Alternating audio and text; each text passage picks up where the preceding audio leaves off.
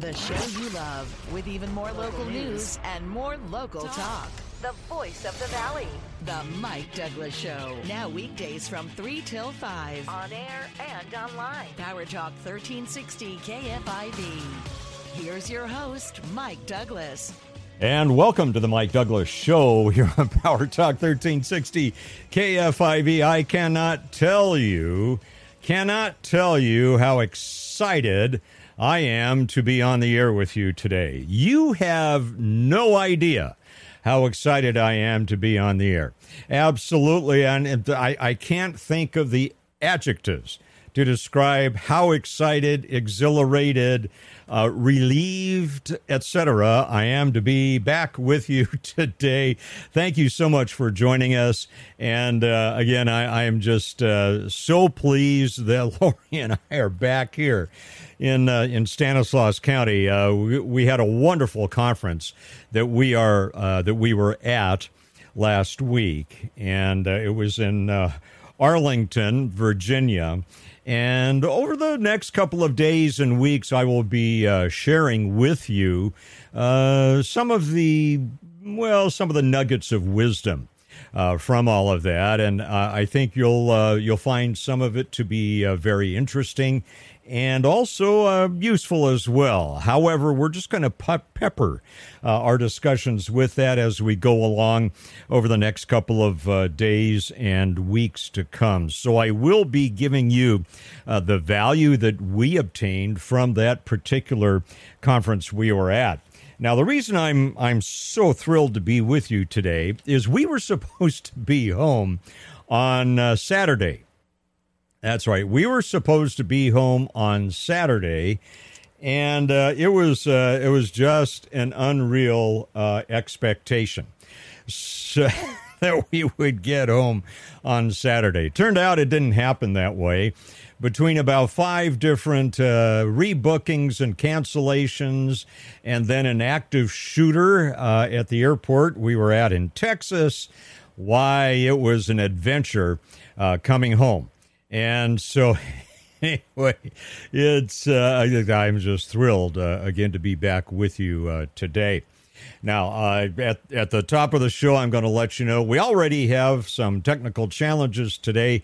Coming back, you never know what's left for you with the technical gremlins, so we'll be working on opening the phones for you a little bit later on. But I wanted to start by thanking our guest hosts from last week. First of all, thanks to Modesto Police Department's Chris Adams, Steve Stanfield, and Eric Schuler from Behind the Badge, that great team. Thank you for filling in last week. And frequent guest host here is our friend Ed Parco from Real Estate Jerky on the weekends. Ed, thank you so much for filling in.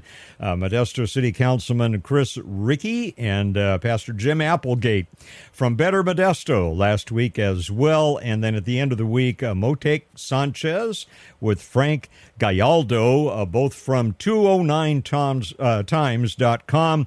We thank you very much for filling in unexpectedly for some of you towards the end of the week. But like I said, Lori and I are thrilled to be back.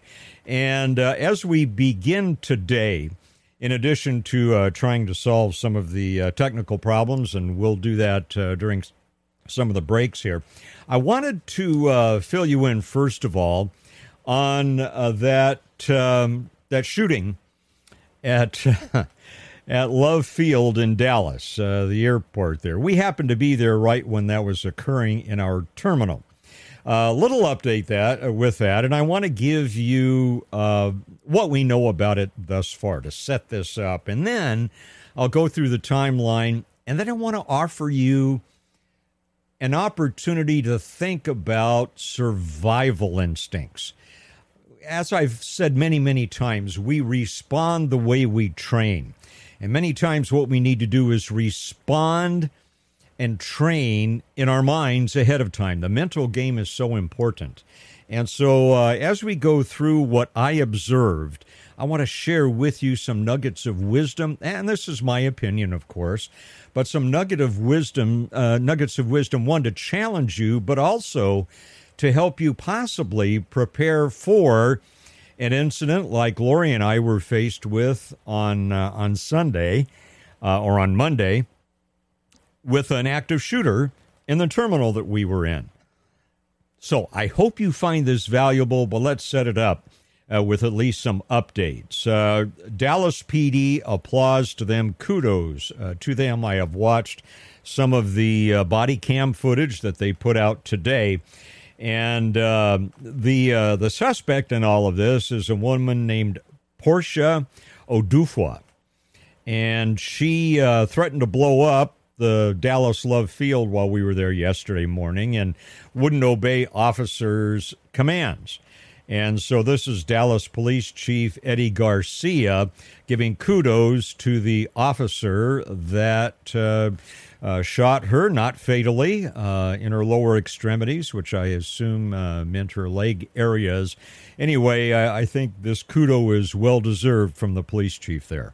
If it was appropriate, I would have given that officer a medal right here in front of you all today. I'm sure that time will come. I'm sure it will, too. Apparently, the officer knew something was amiss, and as I watched the body cam footage from yesterday, it shows this woman being dropped outside the airport by an unknown male. She gets out of the car, and she walks into the ticketing area at Southwest Airlines. And it's believed to be this woman named Portia Odufwa. By the way, not unknown to Dallas Police Department. It's believed that she was also a suspect in a attempted bank robbery back in 2019. So it shows she walks into a women's bathroom.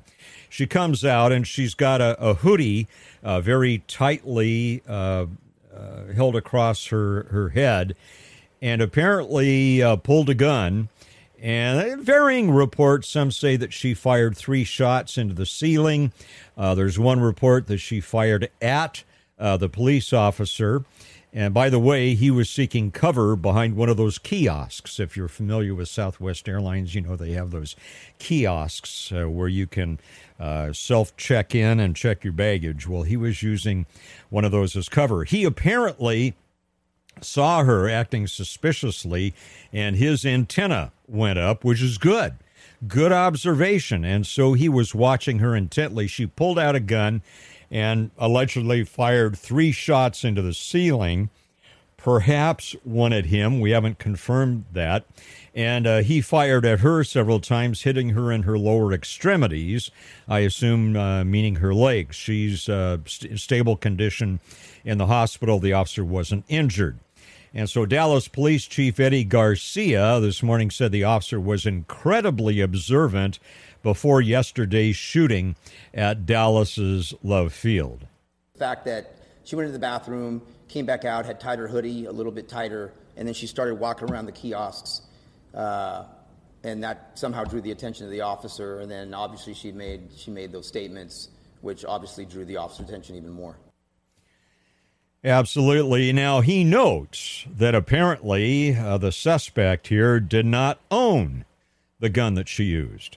It was not registered to her. Obviously, she got it from somebody else, but we're trying to figure out precisely where the origin of that firearm came from. And then he makes a statement that I think is really, really important. The chief pointed out something that's routinely ignored by the mass media and by anti-gun and anti-Second Amendment politicians. Just because you're legally prohibited from owning a gun doesn't mean you can't get a hold of one. And she was a prime example. Again, here's Dallas Police Chief. You may be prohibited from possessing a weapon, but that doesn't stop people from possessing them. So it's not rare, it's not odd in a line of work. It happens all the time. It happens many times. All right, so police body camera and surveillance footage has been released. I watched several of the clips this morning. Again, it shows this woman believed to be Portia Odufwa pulling a gun near a ticket counter. And again, that's at Dallas Love Field in the terminal there for Southwest Airlines. It then shows 3 puffs of smoke coming out of the front of her gun before a Dallas police officer engages her. And again, according to the police chief, this 37-year-old suspect woman did not legally own the gun she used. And again, she's stable in the hospital. All right, so that's the scenario. Those are the facts as we know them. What I want to go over with you in just a couple of moments are things that I observed, and in the sharing of those, I hope it will prepare you later for encountering an emergency like this, a potential life and death situation. You say, oh, Mike, that's not going to happen. Well, Lori and I didn't think we'd be involved in a shooting incident in an active shooter not too far from us as we were exiting a plane. You don't know when this might be put in front of you. So I want to go over some of the things that I observed, and I hope you will find them helpful in determining what you need to think about if you are ever faced with this type of situation. Again, I hope you'll find this to be very beneficial. So bear with me. We'll come back with those insights in 3 minutes here on the Mike Douglas Show on Power Talk 1360 KFIV. With the big news of the day, here's more of the Mike Douglas Show. Now weekdays from 3 till 5 on Power Talk 1360 KFIV. And welcome back to the Mike Douglas Show here on Power Talk 1360 KFIV.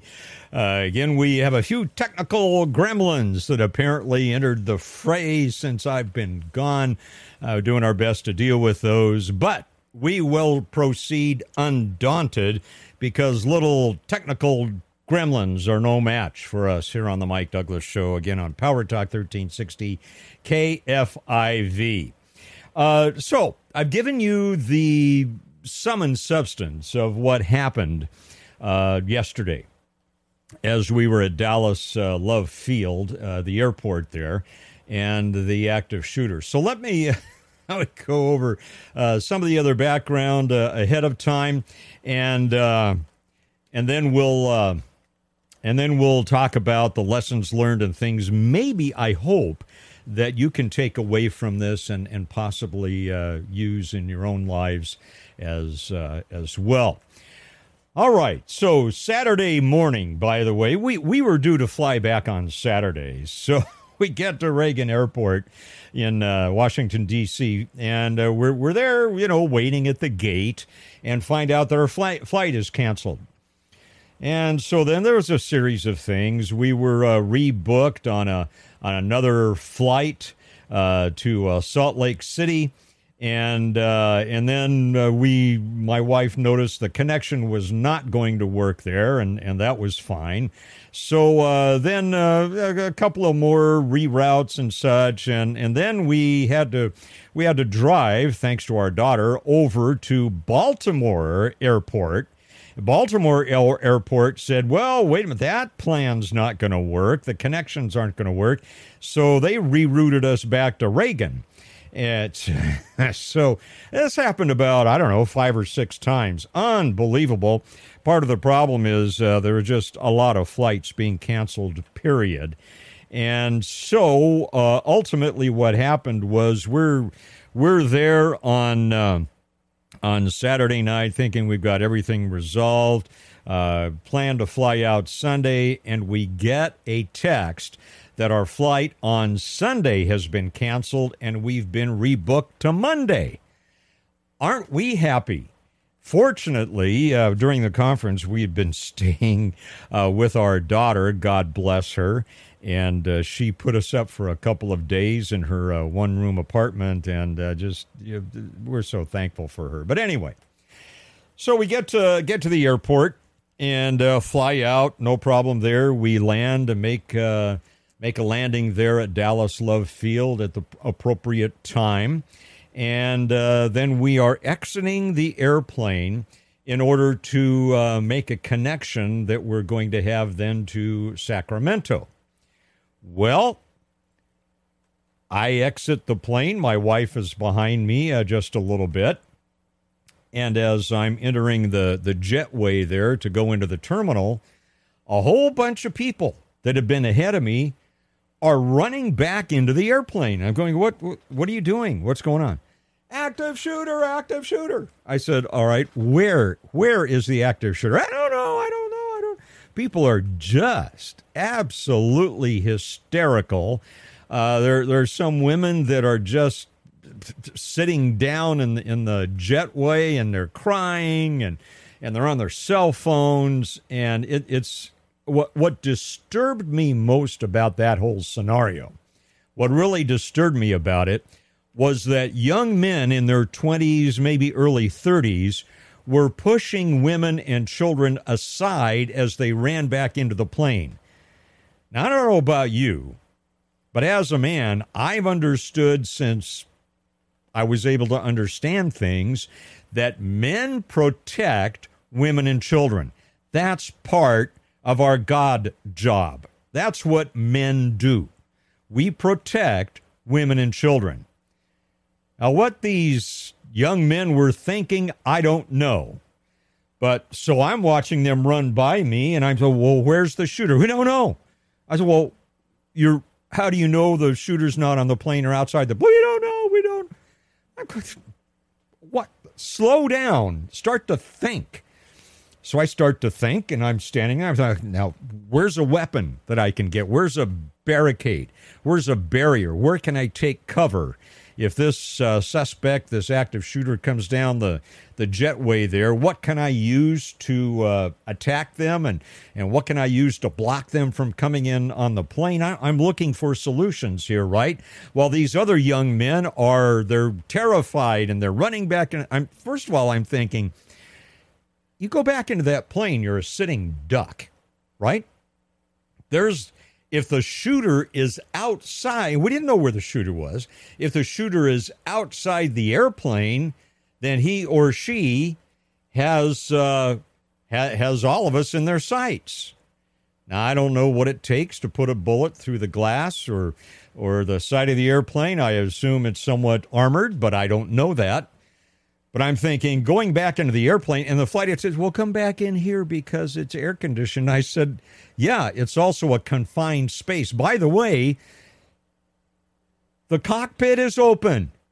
We have an active shooter out there, and you've got the cockpit open?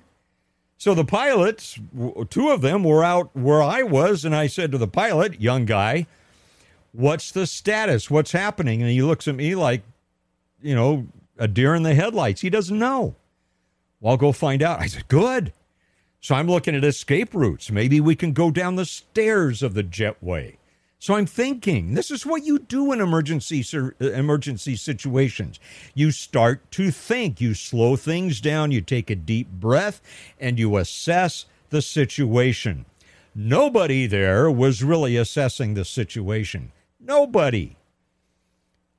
I would think the captain, one of them, or the first officer, somebody would have gone into the cockpit, and they would have secured the door to protect the plane from being commandeered, because we didn't know what was going on. I was just appalled. And it gets worse, by the way. It doesn't get better, and I'm not saying this in order to point fingers. I'm saying this to help benefit you. We'll be right back with more nuggets of wisdom from this Mike Douglas Show, Power Talk 1360 KFIV. Back in 5 minutes. The Mike Douglas Show, now weekdays from 3 till 5 on Power Talk 1360 KFIV. On air and online. Take the Mike Douglas Show with you with the iHeartRadio app. Search 1360 KFIV. And welcome back to the Mike Douglas Show here on Power Talk 1360 KFIV. And talking to you about this great adventure that Lori and I had. Talking about lessons learned in an emergency situation. And here's, let me get into these lessons learned here very, very quickly. First of all, I would think, if you're in this type of situation, running with the crowd is not a safe thing to do. One, you can get trampled. Number two, it gives the shooter a lot of moving targets. What you want to do, what you and I want to do, is find cover. Now, the police officer who shot the suspect in her lower extremities, that particular police officer, he found cover behind one of those kiosks that Southwest Airlines has. So you want to find cover. Running away with the crowd increases the opportunities of random fire hitting you and of getting trampled, knocked down, whatever. What you want to do is find cover. And that's not what a lot of people were doing. All right. And then as the people are running back into the plane, you want to think about finding cover. Now, what kind of safe cover does the airplane provide you when the cockpit is open, the jetway is open, and the side door to the jetway that leads down to the tarmac is open? There are many, as I'm looking at, I'm thinking there are many ways that if it's a terrorist attack, these folks or persons can get in. So it's important to do what we call situational awareness. Look for places to find cover. Now, in an airport, if you've even got carry-on bags with you, hiding behind the carry-on bags is even a good idea. Hiding behind the carry-on bags even can do it. And I'm looking there, and there are a couple of wheelchairs. There's a fire extinguisher. That's a great weapon, not to hit him with, but to, as I saw that fire extinguisher, I'm thinking, well, if a suspect comes down that jetway or come up the stairs, I'll fire that thing right into their eyes. I mean, you're thinking of what can I use that's available to me, A, for cover, and B, as a weapon. None of these young men who are pushing women and children aside to get back on the plane obviously were thinking about that. I don't know who brought them up, but I found that absolutely disgusting. Men protect women and children, whether it's their own or others, doesn't matter. Part of being a man is that you protect women and children. That's what you do. And I'm going to say this very carefully, and I'm going to preface what I'm going to say so that it is not misinterpreted. I have worked with plenty of female police officers who were excellent. In fact, one or two of them could probably take me down with and whoop my behind with one hand tied behind their back. They were good. Absolutely wonderful officers. And the same in the fire service.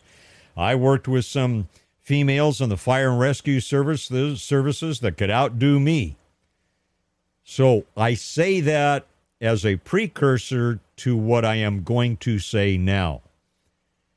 I think the feminization of men in our society is creating this type of dynamic where men no longer do what their job is.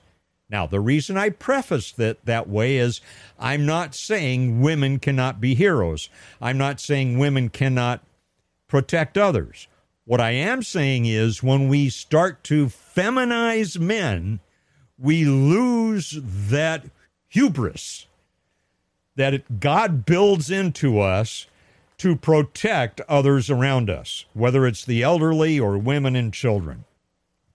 I was disgusted by the actions of many of these young men. Anyway. So, at that point, I noticed a lot of people were on their cell phones. My recommendation to you is, if you don't know if the active shooting is over yet, which we did not know at that point, get off the cell phone. Put it away. Put it in your pocket. Why, Mike? I want to take a picture of what's going on. Dumb. Why is that dumb, Mike? Because anytime you're on a cell phone videoing or talking, it narrows your depth of vision and it narrows the parameters of your vision. It creates tunnel vision. Not that any of us have ever done this, but when you're driving down the road and God forbid you're texting or you're talking on the cell phone, you get tunnel vision. That's why there are laws against it. That's why police officers write tickets for this. Is it narrows your scope of vision and 90% of your attention is on that cell phone and on the conversation or the video. So why is that dangerous? It's because you're not aware of your surroundings. We want to have situational awareness. We want to be scanning 360 degrees. What's going on around us? I'm listening. Am I hearing shots fired? I am not hearing shots fired, which means the threat is probably not right near us. But I'm watching. Are people coming down the jetway who don't look right? No. Are people coming down the jetway with weapons in their hands? No. But if I'm on my stupid cell phone, I can't tell. I encourage you, I implore you, in a life and death situation like this, put the cell phone away, have situational awareness, be aware of what's going on around you. It may save your life. All right. So I'm looking around as best I can. I decide, and I know where my wife is. That's part of my field of vision. I'm looking 360 degrees around. I see Lori is back on the plane. She's saying, "Where's my husband?" She is there with the flight attendant. I see her. I wave at her, and I let her know I'm okay. I'm out there to make sure that I can be part of the solution if the suspect comes down that jetway. I'm looking for alternatives. I'm looking for cover. I'm looking for weapons. I have situational awareness, which a lot of other people should have had, and they weren't. All right, so eventually we're told, you exit the plane and go back into the terminal. So we all exit the plane. We go back in the terminal. There's absolutely no direction out in the terminal whatsoever. And I saw a lot of people complimenting TSA. I thought TSA was useless, at least where we were. They were standing around guarding the bathrooms to make sure nobody got in the bathroom. And remember, TSA, they're not armed. And so maybe I'm being a little harsh, but at least TSA should have had information and should have been passing it on to people. They were not. In fact, I talked to one or two TSA people. I said, "What's the situation? Where's the shooter?" Don't know. Great. Lots of help. Thank you very much.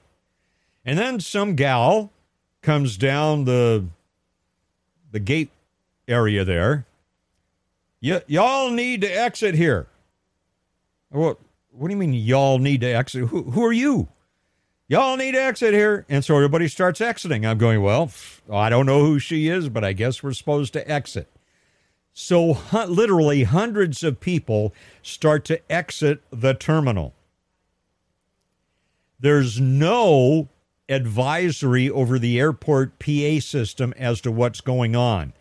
It was a horrible job in terms of communicating what the situation was. In fact, there was zero communication from airport authorities to everyone in the airport. That's why they have the PA system, so you can talk to people. They had a scratchy pre-recorded message that said,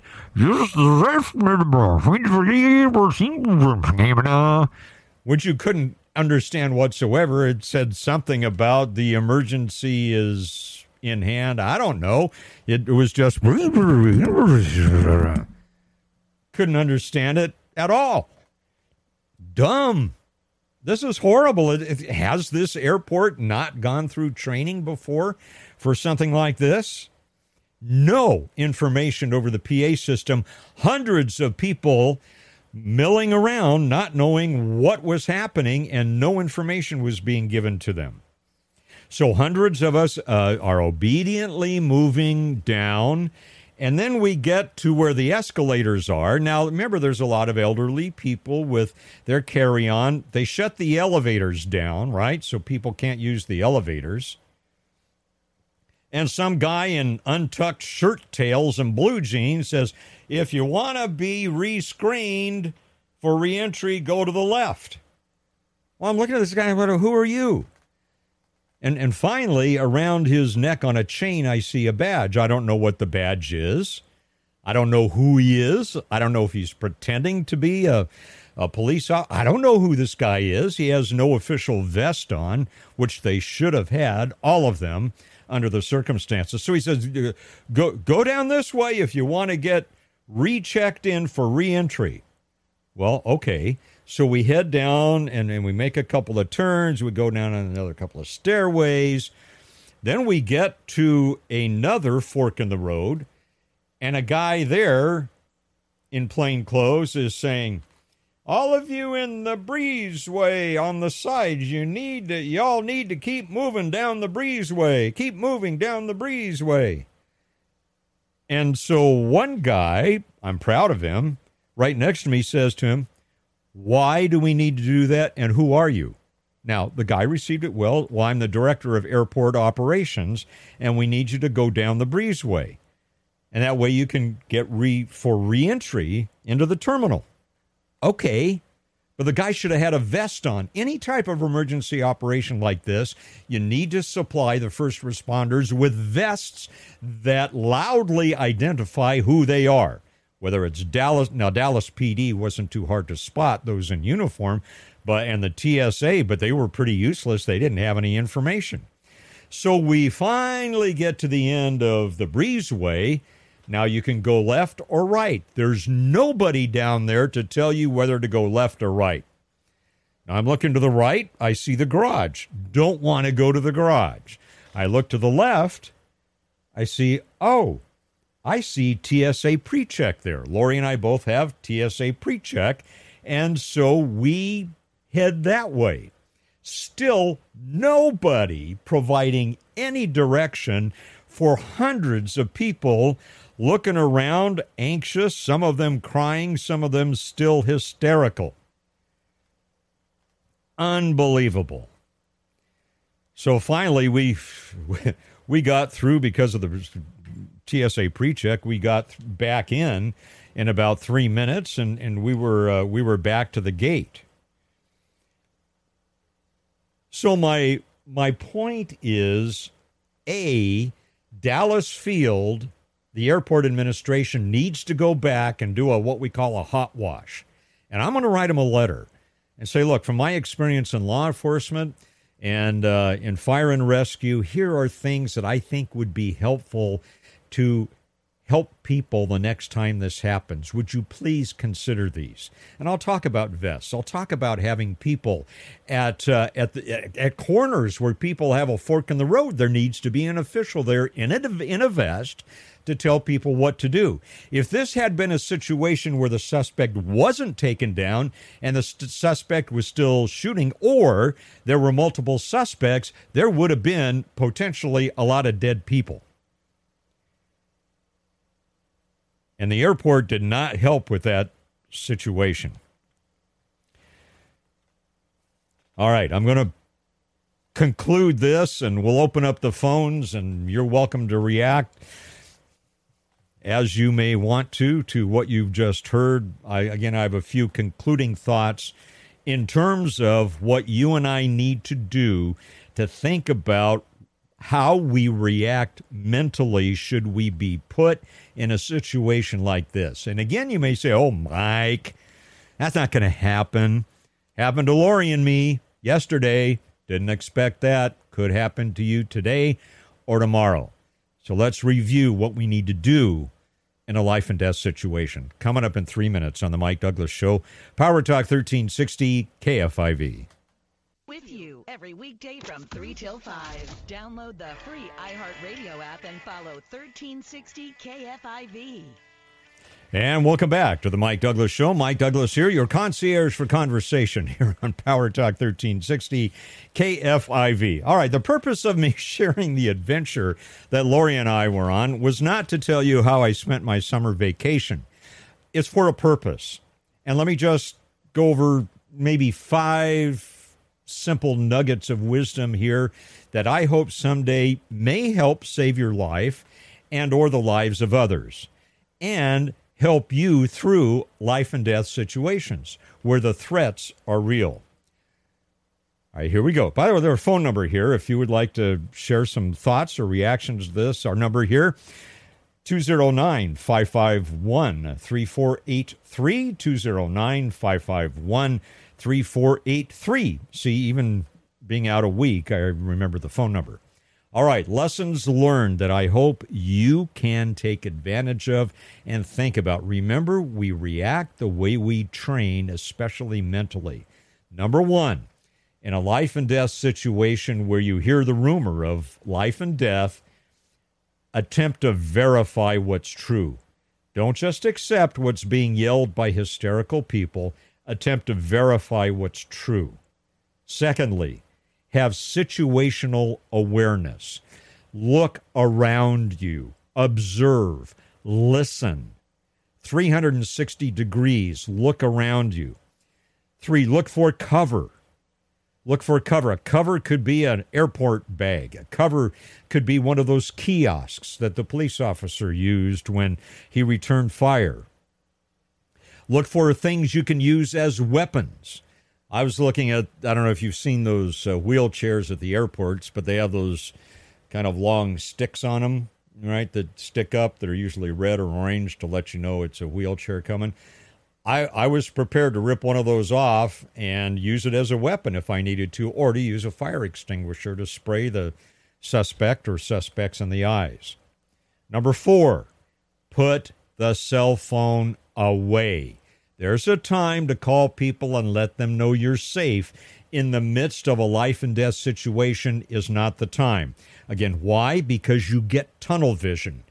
You won't notice things that might save your life. Number 5, question and confirm authority.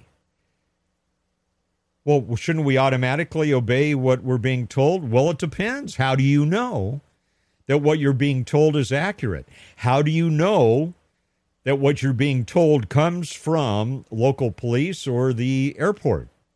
And that's on them on this one, except for Dallas PD being in their uniforms. Everyone there did a horrible job.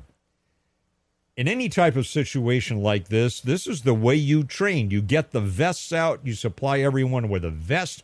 They ought to know where those are located in case of an active shooter situation. They put the vest on and it identifies them as airport police or airport authority or whatever it might be. So confirm authority, like the guy next to me. Why should we do what you say? Who are you? And the guy answered, and so we said, oh, okay. Looked at his little tiny name tag, but, from 30 feet away, you can't tell what that little thing says. All right, and then number 6, throughout the entire process, take some deep breaths, slow breathing, and remain as calm as you can, but remain on alert. Remain vigilant. This is so important. And again, I was just appalled by these 20-something guys who were running down the jetway back into the plane, pushing aside women and children to save their own skin. I know my son would not react like that because he's been trained. What men do is they protect. What husbands do is they protect their wives and children. What men do is they protect women and children and the elderly and the infirm. Those people who can't protect themselves. If you and I are able-bodied, good grief, I'm 66 years old. I'm probably at least 40 years older than many of these young men. They were hightailing it back into the plane. I was sitting out there ready to take on the suspects. What in the world is going through their minds? What a bunch of weenies. I'm sorry.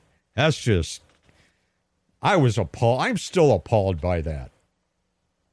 Does that bother you? Young men like that not rising to the occasion? Maybe, I don't know, maybe you think that's okay. Understandable. Our phone number here, 209-551-3483. Have you been in situations like that? What did you learn? What kind of lessons did you learn from them? Again, 209-551-3483. And by the way, we have a lot more to talk about today. By the way, the suspect, and again, I watched the body cam videos. The suspect apparently had been implicated in either a bank robbery or an attempted bank robbery back in 2019. It was not like she just decided to do this and had no record. Which brings up the whole issue.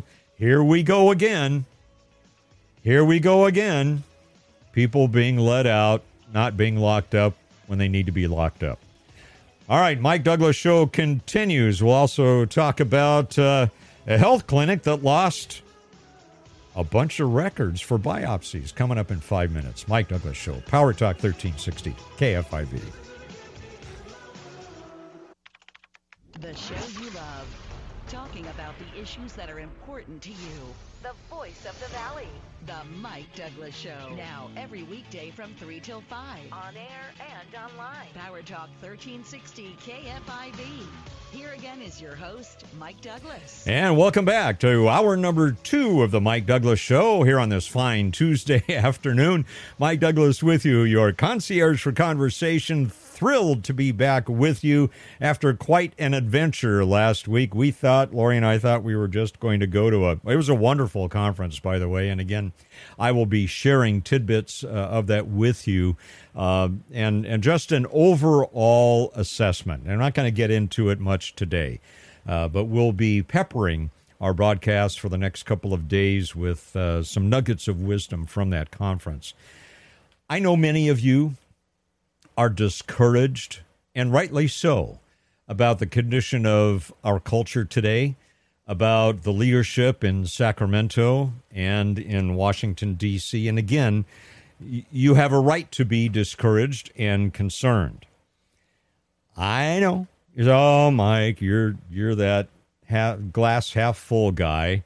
I am a cautious optimist. I'm not a full-fledged tiptoe through the tulips optimist.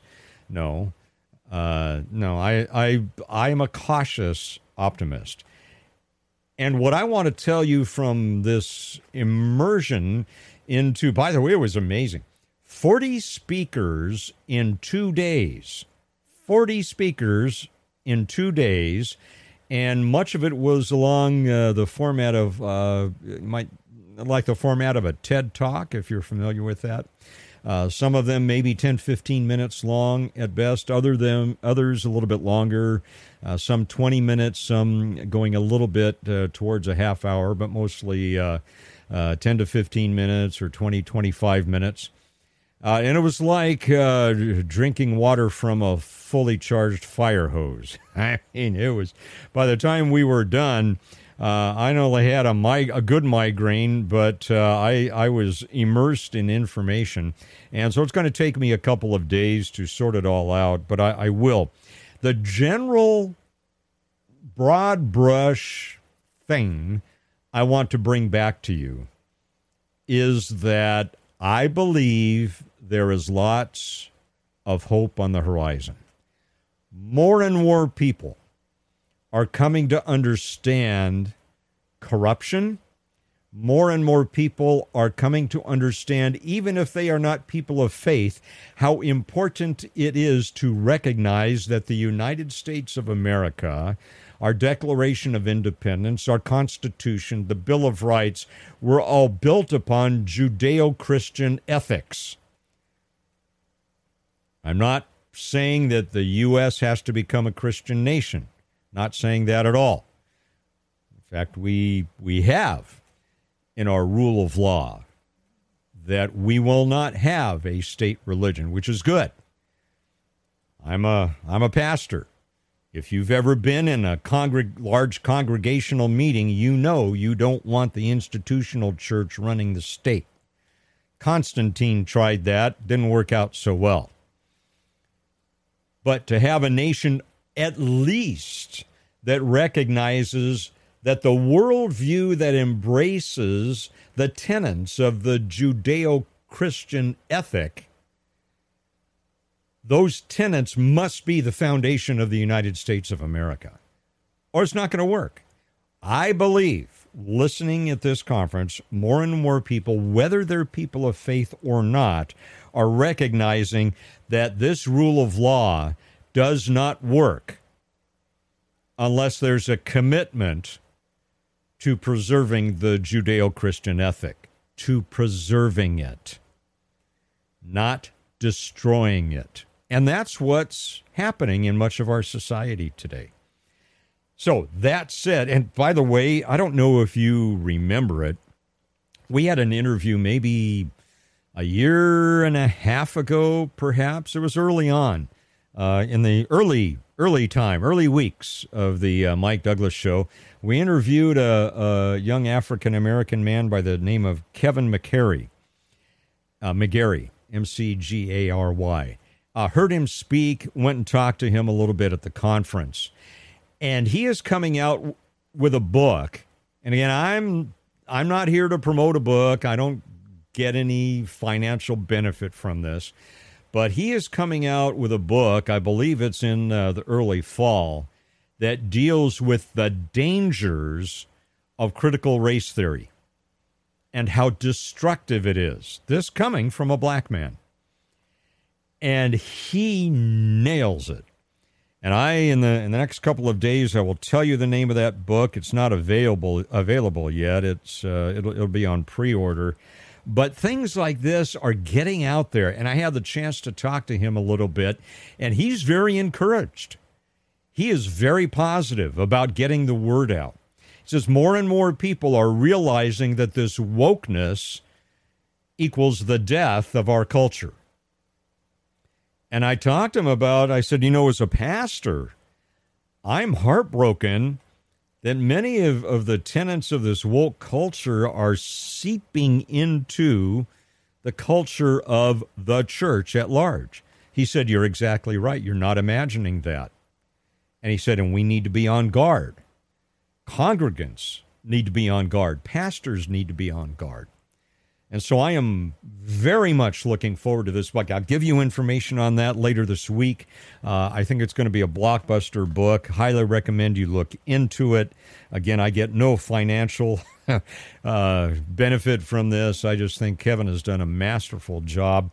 Wonderful, wonderful presentation. But it's people like Kevin from this conference that lead me to believe that we can be so consumed by the negative, which is by design, but we can be so consumed by the negative that we don't look up and see the potential. And as I've said to you many, many times before, it's my wiring that if there's a hill in front of me that needs to be taken, my question isn't, will I die on that hill? My question is, what will be saved by me attempting to take that hill? And if the cause is right, then whatever sacrifice I need to make is the sacrifice that I need to make. Unlike a lot of those 20-something guys that ran hysterically from the shooting. Anyway, I'm not going to go over that again, but that just disturbed me. That disturbed me. And again, I think a lot of the feminization of men in our culture is leading to this. When it hits the fan, men need to stand up and be men. Protect your family. Protect women and children and the elderly and the infirm around you. Serve them sacrificially. That's what a man does. I'm not saying a woman doesn't do that, because, as I said before, I've served with female cops, female fire and rescue personnel who could far outdo me any day of the week, outperform me, absolutely. What I'm saying is, when we feminize men as a culture, we're destined to be ruined and taken over, and we're destined to fall. Let men be men. And God help those teachers and administrators and school boards and superintendents who are trying to feminize young men as early as 4, 5, 6, 7 years old. Someday you'll stand before God, I believe, and you'll be held accountable for that. And we're going to fight it. And we're going to fight you. And we're going to keep on the pressure until you back down. That's my commitment here on the Mike Douglas Show. All right. Wanted to talk. I'm still a little ramped up about that whole experience. By the way, our number here, 209-551-3483. If you've had a similar experience in a life and death situation, I'd be interested to hear your reactions, what you had to deal with. I do want to move very quickly to a note here, and then in about 5 minutes or so, we'll talk about biopsies that apparently were either lost or delayed for over a year, and this poor woman in Oakdale lost most of her tongue because of that, because of a cancer. I cannot believe this. I'll fill you in on details in a moment. I do want to very quickly make a note here. The Mariposa County fire, I'm sure many of you have been following that. It's over 18,000 acres near Yosemite National Park. As of this morning, I think it's about 26% contained. A lot of smoke filtering through the Central Valley. Governor Newsom has declared a state of emergency, what she's supposed to do. That's good. And fire crews are trying to protect homes. 41 structures have been destroyed, 3 others damaged. I understand that thousands of people remain under evacuations and warnings. The Modesto Bee reporting 25 homes have been lost and 16 outbuildings. But this is what is interesting to me. I was looking at Politico this morning. Listen to this lead. This is because it tells you where they're coming from. In a pattern, this is from Politico, quote, in a pattern that has become disturbingly familiar, Californians are once again witnessing the ravaging effects of climate change. The fire is not due to climate change. Come on, Politico. All right. I'll share with you. Got that off my chest. I feel a lot better now. Talk about Oakdale Health Clinic and the biopsies that were. This is unconscionable. I can't believe this poor woman.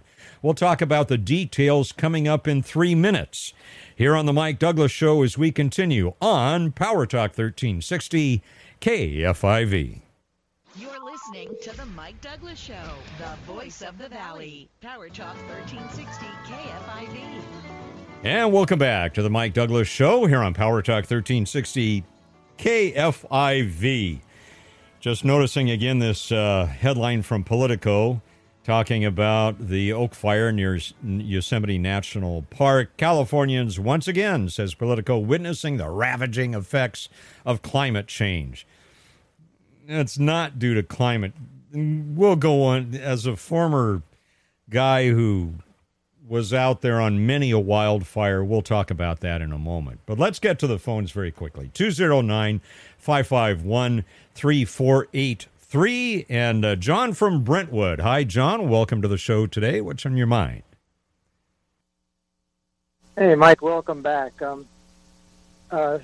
Listen to your story about the airport thing was very interesting, and I'm disgusted about the thing about the kids pushing, or actually young adults pushing women and children out of the way, but that's kind of what you expect. But as far as the climate change thing, your guest host yesterday had a guy on that has a home actually up in the area where the fire is, and interviewing the guy, I don't remember what the guy's name was with the home, but he said something to the effect of, maybe people will start paying attention to climate change and start doing different things so we can stop this from happening every year, or something to that effect. And when he said that, I kind of rolled my eyes and kind of had the same response you did to the Politico thing. So I thought I'd let you know that was on your show yesterday.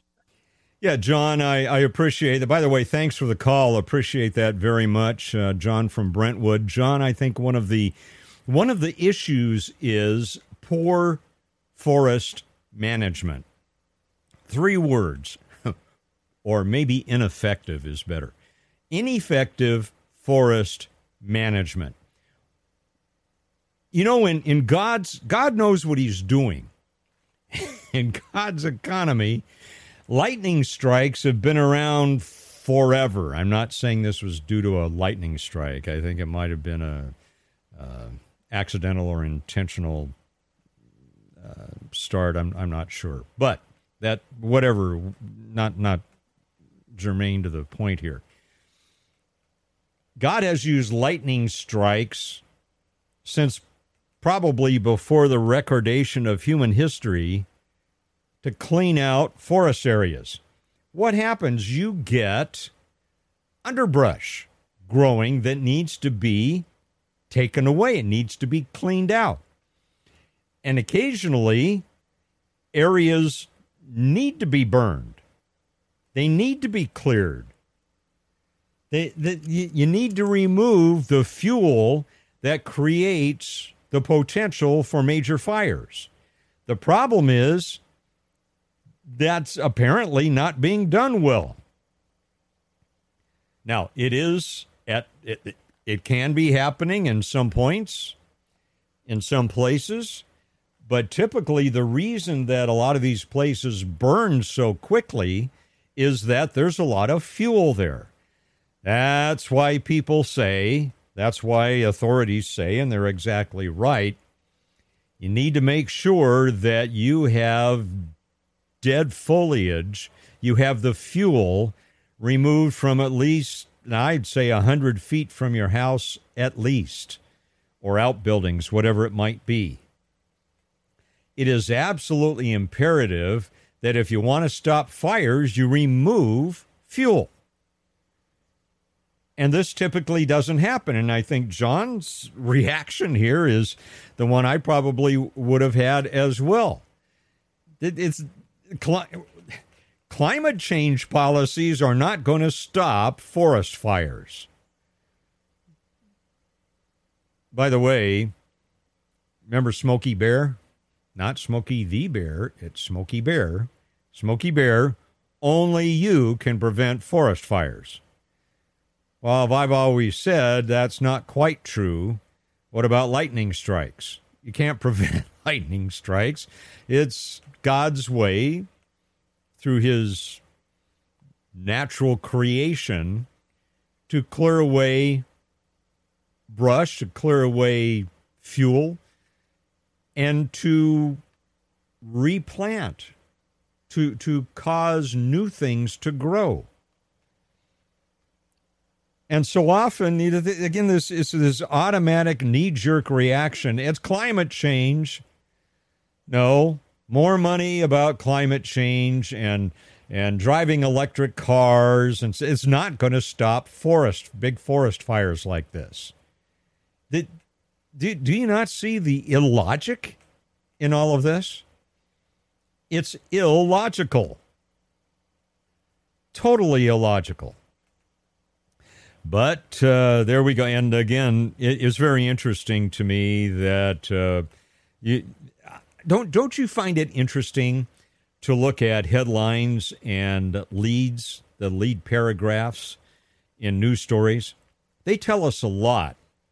Tell us a lot about the perspectives and the orientations of the so-called news organizations that put them out. Now you say, well, why do you read Politico, Mike? Well, it's important, I think, to read Politico. It's important to read Axios. It's important even to watch clips from CNN and MSNBC, CBS, NBC, ABC, Fox. It's important to look at all of them. I look at headlines. I read the leads in the Modesto Bee. I read the leads in the Sacramento Bee, Los Angeles Times, New York Times. It's important for us to get those perspectives. But, you know, as we do that, just be very aware. And you can tell it within the first couple of sentences or so. You can tell by the lead where they're coming from. So, all that said, let's talk about one of our favorite places, Oakdale, California, cowboy capital of the world. And apparently a woman there lost her tongue due to a cancer that she didn't know she had. And they're saying she's among 122 patients at Oakdale Community Health Center who did not receive biopsy test results in enough time. And this is according to a California Department of Public Health investigation in April. I want to temper this with this statement. And I don't know if it's the same facility or the one across the street. I'm not sure. But I have been to Oak Valley Hospital many times. Every experience has been very positive. In a little bit, I'll tell you about our son. I haven't been there for a long time, but I was there several times for things that looked very worrisome, frankly, turned out to be not so, but they were able to tell us it wasn't a problem. Our son, when he was little, had this habit of banging his head on tables, and we take him to the ER because he had a knot that was almost as big as his head. I'll tell you how that worked out. But anyway, in a couple of minutes, I'll continue the story here. These people apparently, they found that 121 patients hadn't received their biopsy results. It would tell them if they needed treatment for cancer or some other health condition. For 2 years and 4 months, in her case. This is absolutely incredible. We'll continue the conversation in 5 minutes here on the Mike Douglas Show on Power Talk 1360 KFIV. Again, back in 5 minutes. The Mike Douglas Show, now weekdays from 3 till 5 on Power Talk 1360 KFIV. Here's more with the voice of the Valley, Mike Douglas, on Power Talk 1360 KFIV and streamed on the iHeart Radio app. And welcome back to the Mike Douglas Show here on Power Talk 1360 KFIV. And so much, I am so thrilled to be back with you today after our amazing adventures going to what we thought would be an innocuous conference in Arlington, Virginia. It was a great conference, and then we had the whole thing with the active shooter at Love Field in Dallas and all the lessons learned there. And anyway, it's been quite a week. Happy to be back with you in front of the microphone here on Power Talk 1360 KFIV. And again, I want to make sure that we thank our guest hosts for the past week and yesterday. Obviously, Ed Parco, one of our constant and great guest hosts from Real Estate Jerky on the weekends. So much appreciate Ed. And behind the badge team from Modesto Police Department, Chris Adams, Steve Stanfield, and Eric Schuler filled in last week, as well as did Modesto City Councilman Chris Rickey and Pastor Jim Applegate with Better Modesto. And at the end of last week, Motek Sanchez with Frank Gallardo. Motek is the editor of 209times.com. Thanks to all of you for filling in. So much appreciate your abilities and your willingness to guest host while I was away with my wife attending conferences and being involved in active shooter things. All right, this thing in Oakdale.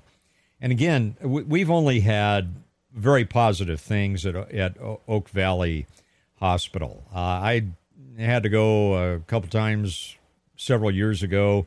It looked like possible chest pains and all of that turned out to be nothing urgent. Things were easily solved. But anyway, good experience. And then very quickly, our son, when he was little, had a propensity for finding edges of tables upon which to hit his head. And he would get these huge hematomas on his head. And even my nurse practitioner wife says, we need to go to the ER. So we'd go to the ER with our son. And by the way, Josh never cried. He'd hit his head and he'd kind of look stunned, but he never cried. It was amazing. And we take him there, and, of course, you have to wait in the waiting room, and they had a little children's play area there, and he would be playing with whatever was there for little kids. And by the time that the nurse or the doctor came out and called his name, the visible hematoma was gone. Unbelievable. So that happened a second time. It happened a third time. And the next time when he hit his head, I said to Lori, the children's play area here must have some kind of healing power. And instead of getting dinged for an ER visit from our insurance and by the hospital, let's just go to the ER with our son. Let him play in the play area for a while. We'll just tell the people we'll check in a couple moments. Let him play for a while and see if that huge thing on his head goes down. And by golly, it would. So he never actually really saw a doctor there. And I'm somewhat facetious about the play area having healing power, but it's the way it went down. So anyway, we've had only very positives. So I want to preface this with the fact that we've had very positive experiences there. Well, this woman did not. They sampled, did the California Department of Public Health investigators. They sampled over 2,000 clinic patients of the Oakdale Community Health Center. And again, I don't know if this is part of Oak Valley or not. It's the Oakdale Community Health Center, so I'm just making that possible differentiation there. I think it probably is part of the Oak Valley Hospital District. But anyway, so this poor woman goes in to have a biopsy. And she goes in, apparently had a tongue biopsy in August of 2019. Do you know when she got the results? January 17, 2022. She got the biopsy in August of 2019, didn't get her results until a follow-up appointment on January 17 of 2022. She was in pain, she said, for 2 years as the cancer spread. And after finally getting the pathology test results this past January, she had to go to Stanford, where they removed 2/3 of her tongue. And in addition, she needed a neck dissection to check her lymph nodes and the surrounding tissues for signs of cancer. She now has a prosthetic for her tongue, and she says, which is fully understandable, it makes it difficult to speak and eat lunch with friends. Well, it seemed to me to be difficult to speak and eat, period. And so for the rest of her life, she's going to need scans and blood tests to see if the cancer appears again. Somehow this is incomprehensible to me. Now, she has an attorney, and I expect there's going to be a lawsuit and all of that. The chief executive officer of the Oak Valley Hospital District, John McCormick, says there was a breakdown in providing in the process of providing pathology reports. We are deeply saddened that this occurred. Even one case to us is significant. We have put in stronger processes to make sure it doesn't happen again. Well, I have a lot of questions. And I mean, it's probably, and all I'm going off of is the Modesto Bee report here. But if I had a biopsy in August of 2019, and it was August 6, 2019, if I didn't get any results on that within a week or two, I would be raising Cain and Abel. I don't understand this. Were there no advocates that pressed for this, that went to the administrator early? But I do understand, and maybe it's not the case here. I do understand there's a generational thing, and she's in her early 60s, so it's my generation. I know in my parents' and in-laws' generations, for some, there's a reluctance to push back. there's a reluctance to push back on authority. Now, I'm very judicious about that, but when it comes to health issues, I don't have any problem getting on the phone and saying what's going on and going up the chain of command as far as we need to get some satisfaction. And of course, my nurse practitioner wife, God help you if you are a healthcare professional and you're not doing your job and you're ignoring us, because my nurse practitioner wife takes no prisoners at that point. Let me just put it that way. I think every family ought to have a nurse somewhere in the family. It's great to have a nurse in the family because nurses know how to navigate the systems. They know which buttons to push. They know that you don't take no for an answer, that you keep going up the line, and if you have to go to the hospital's CEO or wherever you need to go, you do that. I just can't imagine. Did no one advocate for this poor woman who lost now 2/3 of her tongue? I mean, does this bother you? Does this raise questions in your mind? How have you handled things like this? And you don't have to give me specifics, but have you had to push back on insurance companies and healthcare providers in the past to make sure that your health was being taken care of? See, gone are the days of a lot of people being in medicine because the patient is number one. It really is all about the money now. Now, for those of you who are nurses and doctors, I know many of you are committed to the patient. But if you look at the systemic issues, you know this. If you look at the systemic issues, especially as it gets into these big healthcare systems, you're a number. You are part of an equation. And if your factor in that equation equals more money down the drain and affects the profit line, then your care gets a little less attention than other people's. Is that not true? Have you had experience with that?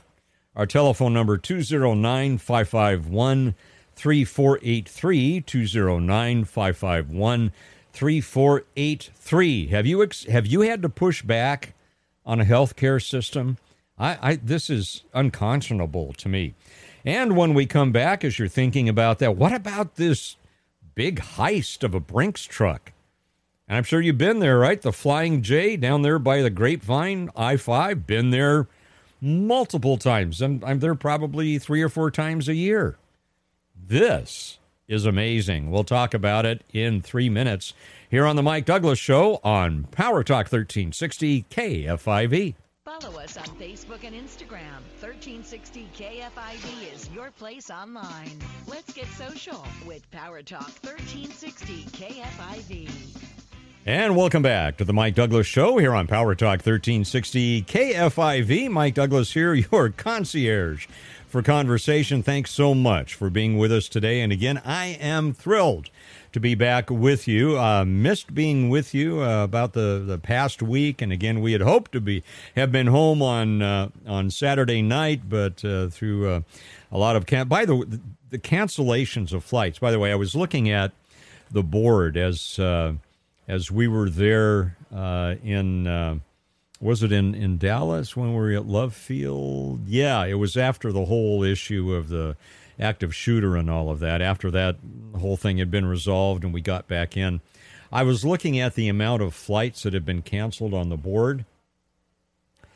47 flights that day had been canceled by Southwest Airlines. 47. Now, some of it was due to the fact they had an active shooter situation and they had taken flights and rerouted them to other airports for a while. But 47 flights had been canceled. And I don't know about you, but it is, you can't hardly go anywhere on a direct flight anymore. And my wife had talked to a young pilot who was just completing, I think, his probationary period as a pilot for Southwest. And he said, first of all, he said, Southwest pilots, I think they're the best in the business. They're really great. And but he also said, that we're hurting for pilots. I mean, they are hiring left and right. So if you are if you're a pilot, I guess Southwest, they're looking for pilots. All right, this heist down I-5 at the Flying J there, the truck stop, right at the base of the Grapevine there. You know where that is. So on July 11, 2 armed guards take their Brinks truck, their big rig, and they park it there. They get out of the rig, and apparently they leave for 27 minutes, and a bunch of thieves make a huge snatch. And the value is a mystery. Estimates range from $10 million to $100 million. Apparently, the burglars bypassed the truck's locking mechanism and used the storage containers to haul away precious gems, gold, and other valuables. And this was a Brinks tractor trailer. Now, of course, they're not discussing the details yet, but this was at 2 a.m. in the morning, and Brinks is saying, probably less than $10 million based on insurance. But apparently a Fed says, it was headed to the International Gem and Jewelry Show in Pasadena. They're saying the goods there were worth closer to $100 million. Good night. So how did the thieves get into the truck? Apparently they bypassed the lock, which is hard to do. And the other thing, the trailer locking mechanism, and apparently it has it's very hard to crack that. But here's my question. If you've got 10 million, 100 million, whatever it is, worth of jewels and such, and that included, jewelry, diamonds, precious gems, Rolexes, designer watches. If you had all of those, apparently the items had been displayed in San Mateo, and they were transporting them to Pasadena, where there was apparently there was another convention or something where they were going to be displayed or sold at something. But anyway, my question is, if you have that much in your tractor trailer, why do you leave it unattended? Think about this. Let's say you're one of the 2 guys in the cab. Got a driver and someone driving shotgun, so to speak. Would you, don't you think that even if you're going to eat, that you'd say, well, you go get your food, or, I go there because I have to at that point, having been on the road for so many hours, but that's a whole different issue. But anyway, so the point is, even if they're using the facilities, or they're getting something to eat, they're getting some coffee, whatever, don't you think that they would leave one of them in the truck or by the truck? This has all the makings of a great television show or movie. This is a new Ocean's 11 or Grief on the Grapevine or whatever you want to. This is amazing to me. How does that happen? So apparently the trade show in San Mateo was from July 8 through 10, and the Pasadena show was scheduled for July 15 to 17. So the fact that they were able to bypass, and by the way, at 2 o'clock in the morning, there's still people around. And I don't know about you, but anytime I see a Brinks truck and it's parked, I'm watching it. Why? Because I want to be a good witness. Oh, Mike, you're just... No. I want to be a good witness. I want to make sure that everything's fine. So I watch. And did nobody see anything? Is that possible? I don't... This is just... Does this boggle your mind? How this... we've had two boggling mind stories today. One is this woman in Oakdale who had to wait from 2019 to 2022 to get her biopsy and lost 3/4 of her tongue. And now we have this story about the jewelry heist. Let's squeeze in a quick question, a quick phone call here from Loretta in Modesto. Loretta, we've got about 30 seconds. What's your question or your observation today, Loretta? 30 hours. About 4:30 hours this morning, we heard a sound. It was a big lightning, then thunder. And it was over here near Crusader Park, and it was bright, bright, bright. Did anyone at all know of it? If they did, please call in at the Modesto Bee and tell them about it. All right, thank you, Loretta. Appreciate that. See you tomorrow on the Mike Douglas Show. Power Talk 1360 KFIV.